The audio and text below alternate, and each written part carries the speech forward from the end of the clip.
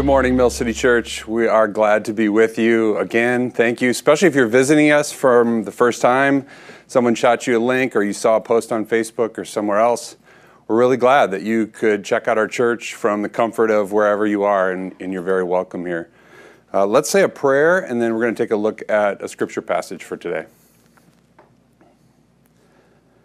Jesus, we thank you for being with us, no matter what, no matter where we are, no matter what we're going through. You can always be with us. You promise to always be with us.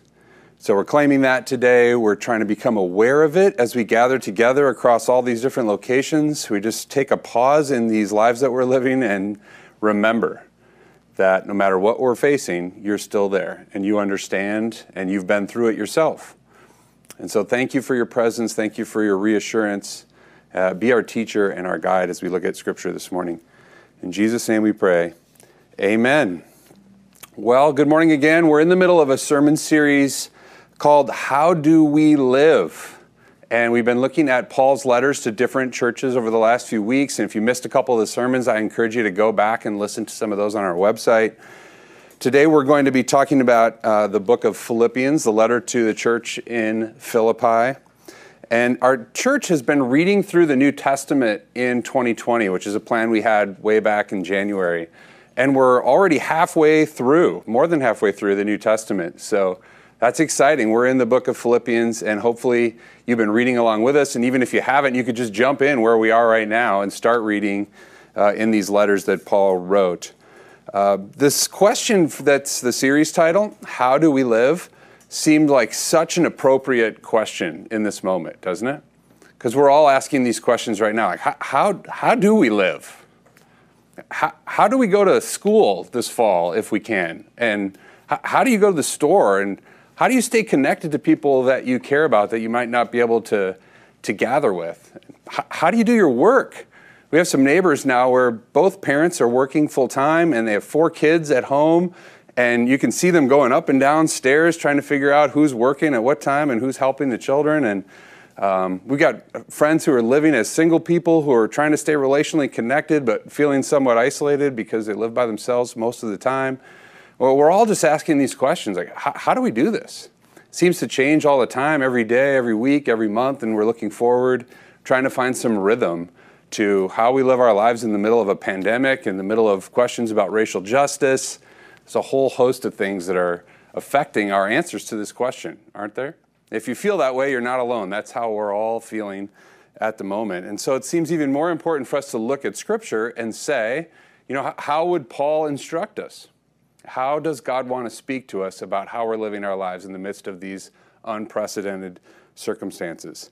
What does a Jesus way of life look like in July of 2020? And how might a Jesus way of life be different than another way of approaching this time that we're in? Those are the questions we're going to try to tackle this morning. So if you have a Bible, can access a scripture passage in some way, turn to Philippians. We're going to be in chapter 2. I want to give you a little bit of background on this letter that Paul wrote first.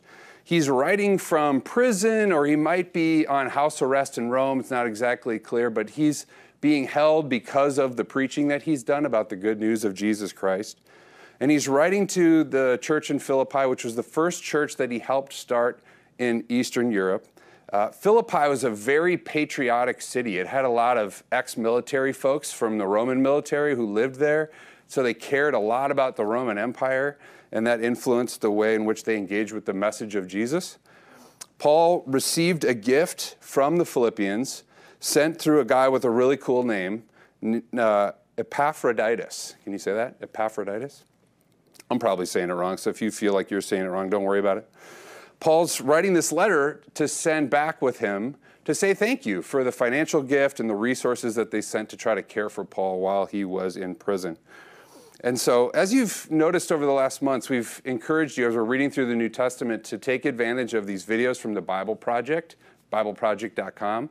So we got a short clip from a 9-minute video that they did on Introduction to Philippians, and we're just going to watch a couple minutes of it to try to give us an idea of the center of this letter, which is a poem about Jesus. So let's take a look at that video now.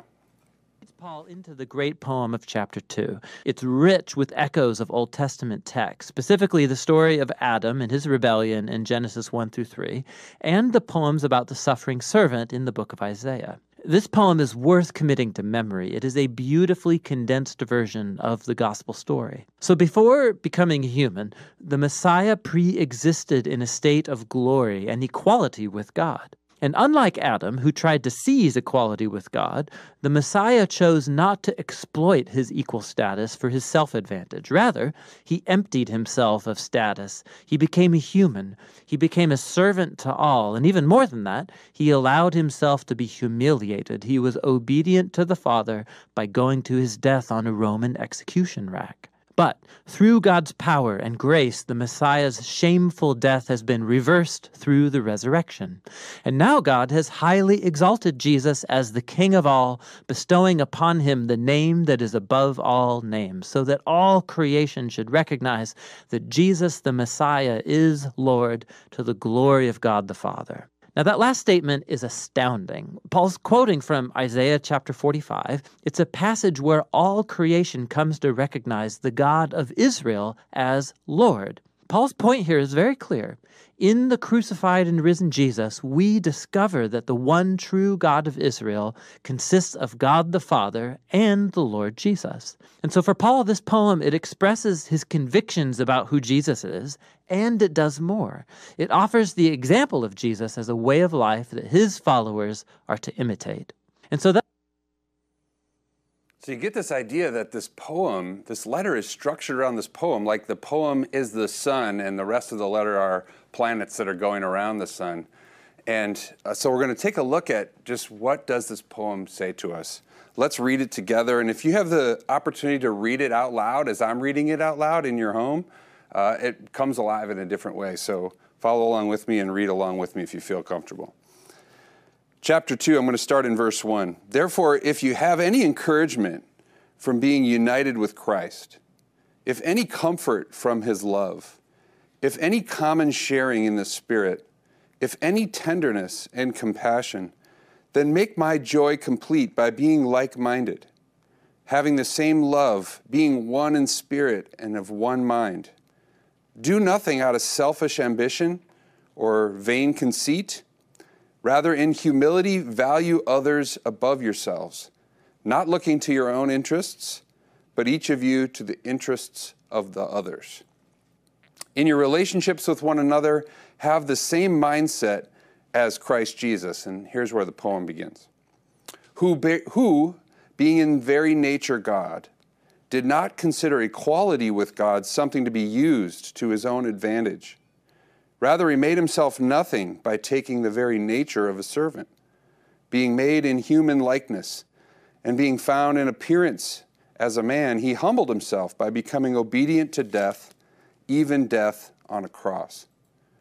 Therefore, God exalted him to the highest place and gave him the name that is above every name, that at the name of Jesus every knee should bow in heaven and on earth and under the earth, and every tongue acknowledge that Jesus Christ is Lord, King, to the glory of God the Father. So this poem that Paul puts right at the middle of this letter is a summary of the good news about Jesus. And the way I want to talk about it this morning is that it highlights a Jesus pattern for a way of life, right? What's the Jesus pattern for life? If we ask the question, how do we live? And a few weeks ago, I highlighted this pattern in a different way for you, but I want to repeat it. This pattern is something like that we receive and recognize the blessing that God gives to us. That can be forgiveness, that can be identity as a child of God, that can be calling on our life, that we receive from God who we are and what we're supposed to be about. And then we take steps in our lives to empty ourselves out, to give to others out of what God has blessed us with. And in doing so, we are changed. We become people who are more and more like Jesus. And also, as we pour ourselves out, as we give out of what we have received, the world is changed. The world becomes a different place. Now, it's a really simple pattern in some ways, but it's very countercultural to what many of us are taught or have come to believe in our lives about what life's really about. So this Philippians poem in that Jesus is highlighted as God. Paul starts to show us this same pattern. Let me highlight it for you. That Jesus has all the rights and privileges of God. Now imagine you're a Greek person, a person with a Greek background, and you're used to living in a pluralistic culture where there are lots of gods. And the gods all have different interests and different powers and gifts and authorities. And Paul's writing this poem about this God. He says this God has all the rights and privileges that come with being God. But this God didn't use those rights and privileges to get something for himself. Instead, God used his status. Jesus uses his status for the benefit of other people. He becomes a servant by becoming human, by becoming one of the created beings, and he accepts all the limitations of being human in order to help the humans, in order to help us. So instead of using his God status to make humans serve him, he becomes a human. This would have been really confusing to a bunch of retired Roman soldiers in Philippi. They'd have been like, why doesn't he just make us serve him like all the other rulers we have in our lives? No, he actually becomes one of them and then submits himself, even allows himself as God to be killed, to go and experience death in order to overcome sin and death and evil that plagues humanity and give people a way out. Through trust in Jesus Christ, not even death can keep you from this loving, healing relationship with God. So you have this picture in this very short poem of the Jesus pattern of the way of life. Instead of using your status and what you've been given just to better your own life and get what you want, you give it up for the sake of other people. And by doing that, you become a different person. And the world that you live in is transformed. That's the Jesus pattern that we see here in Philippians. Now, a couple of weeks ago, Professor John Dunn gave a sermon on the same topic from the book of Galatians. And he talked about the importance in the book of Galatians of not only defining Christian faith and Christian way of life in terms of moral values. He talked about how that was a battle in the book of Galatians of people trying to figure out what's the moral way of life to live as a Jesus follower. In no way am I saying that living a moral life isn't important. It is important, and the distinction of Christian morals should be very obvious in the midst of the world that we live in now. But John made this point, and I agree, that following Jesus is more than just living a moral life. It's more than just avoiding sin or not doing certain things that maybe other people would do. It's about joining this pattern and looking for ways to pour ourselves out of what God has blessed us with in order to transform ourselves and transform the world. We are, in Philippians, Paul's wanting to say, we are a living example of the story of Jesus to those around us. We are a living example. Our story ought to be an illustration of Jesus' story in the world that we live in. Now, this is going to be a very, very oversimplified example, but I want to talk about something that may or may not have happened in my own house. Imagine you're a kid that has 3 pieces of licorice, and there happens to be 2 other siblings in your house. Again, hypothetical situation. And the other kids have no right to your licorice. All 3 pieces of your licorice are yours. You can do anything you want with them. Now, you can either eat all 3 pieces of licorice, or you could hand 2 of your pieces of licorice to your brother and your sister. And then you're going to watch your parents just react in a very odd way because they're so excited that you decided to share the 2 pieces of licorice rather than eat all 3 pieces of licorice for yourself. I know this is kind of a silly example, but parents will react to that because what do they see? They see in a very minute way this Jesus way of life coming through in their kids. That it's more important to share what you have with others than to hoard it all for yourself. And that pattern then becomes much bigger when we start talking about helping out coworkers on projects that you have no responsibility for, but you're concerned about them doing well with their job, so you help them out. Or speaking up for people, maybe you have a voice and they don't have as much of a voice in a situation, but you use your voice to speak out on behalf of them. Maybe you care for some people who can't care for themselves. I know a lot of people who are doing that right now, investing their time and their energy to help other people who can't care for themselves at the moment.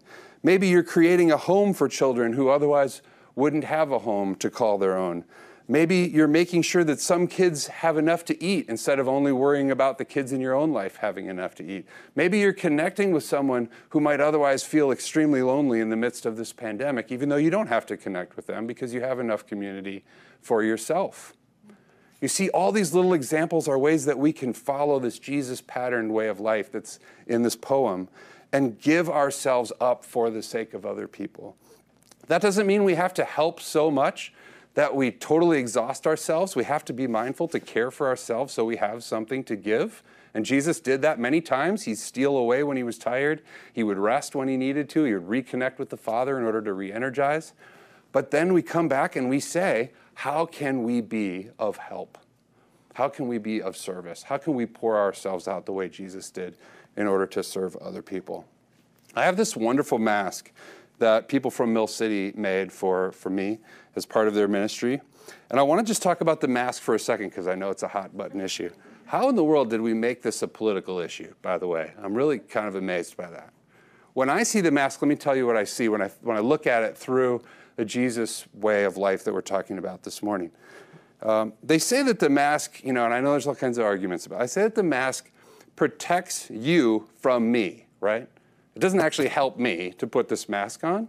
It's my effort to care for the people around me by wearing a mask and keeping whatever germs I have to myself for the most part. And so in some ways, I think that when we're walking around and watching people wear masks, it could be interpreted as a really small effort to imitate the Jesus way of life. I don't have to put this mask on. It's maybe one of my rights to not put the mask on. But when I put it on, what I'm saying is, to whatever degree this is helping, I care about you. And I don't want you to be sick. And if I have something that I might pass on to you, I don't want to pass it on, so I'm going to try to protect you. And so maybe consider seeing, even in this pandemic, ways that we can think about these from a Christian perspective rather than falling into political dichotomies of why we should or shouldn't do some of these things. Instead, let's say, how can we care for the people around us to the best of our ability, the way Jesus has done for us? Our assumption at Mill City Church is that Jesus is always inviting us to join the work that God is already doing. This morning, what I'm trying to do is I'm trying to describe to you a pattern of what that work that God is already doing often looks like. The work that God is already doing is to invite people to give up whatever status or privilege or resources or gifts or skills that we have in order to serve and love other people in Jesus' name. And we consider it better, don't we, to serve others than to provide only for ourselves and get what we want. That's what Jesus did for us. And that's what following Jesus looks like in the 21st century. It's this kind of lifestyle, it's this kind of living that makes people around us wonder, why would anyone do that? Why would these people, why would this community go so far out of their way to give to people maybe in a way that they can't even receive anything back? Why would they concern themselves with folks that they have no connection to? This is what makes people wonder about the reality of Jesus and what faith in Jesus might be like. It isn't just about what doctrines we believe. In fact, fewer and fewer people seem interested in what we believe until they see how we believe it and how it lives out in our lives. So I think in the midst of this really hard and challenging set of circumstances we're all in, it's a golden opportunity for us to follow this pattern, to live into the Jesus pattern of life, and find new ways to give out of what we have received in order to benefit those around us.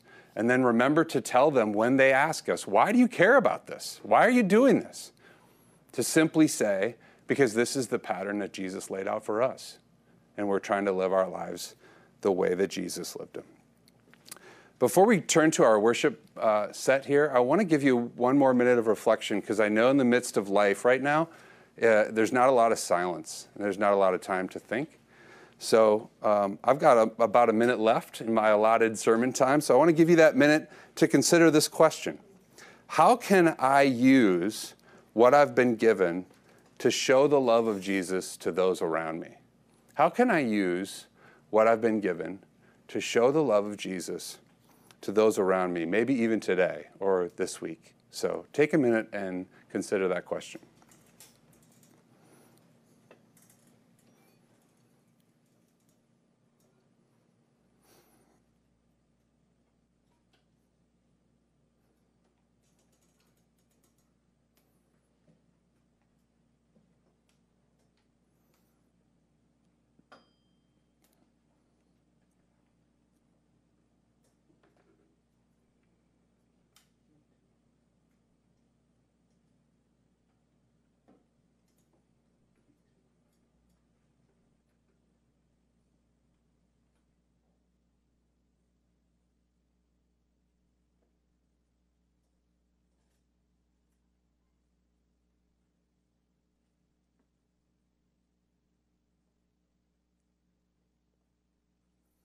I hope you'll find an opportunity this week where God's clearly inviting you to give what you have for the sake of other people, that they might know the love of Jesus in your life. Let me pray for you all before we turn to our worship. Jesus, we love you. It's hard to even put our minds around what you've done for us, but we need to be reminded of it. That even in the midst of hard circumstances, you gave yourself up for others. So help us to have eyes to see and ears to hear the opportunities that you're placing in our life this week, to give, even in very small ways, to those around us, that they might feel and experience the love that you have for them. In your name we pray. Amen.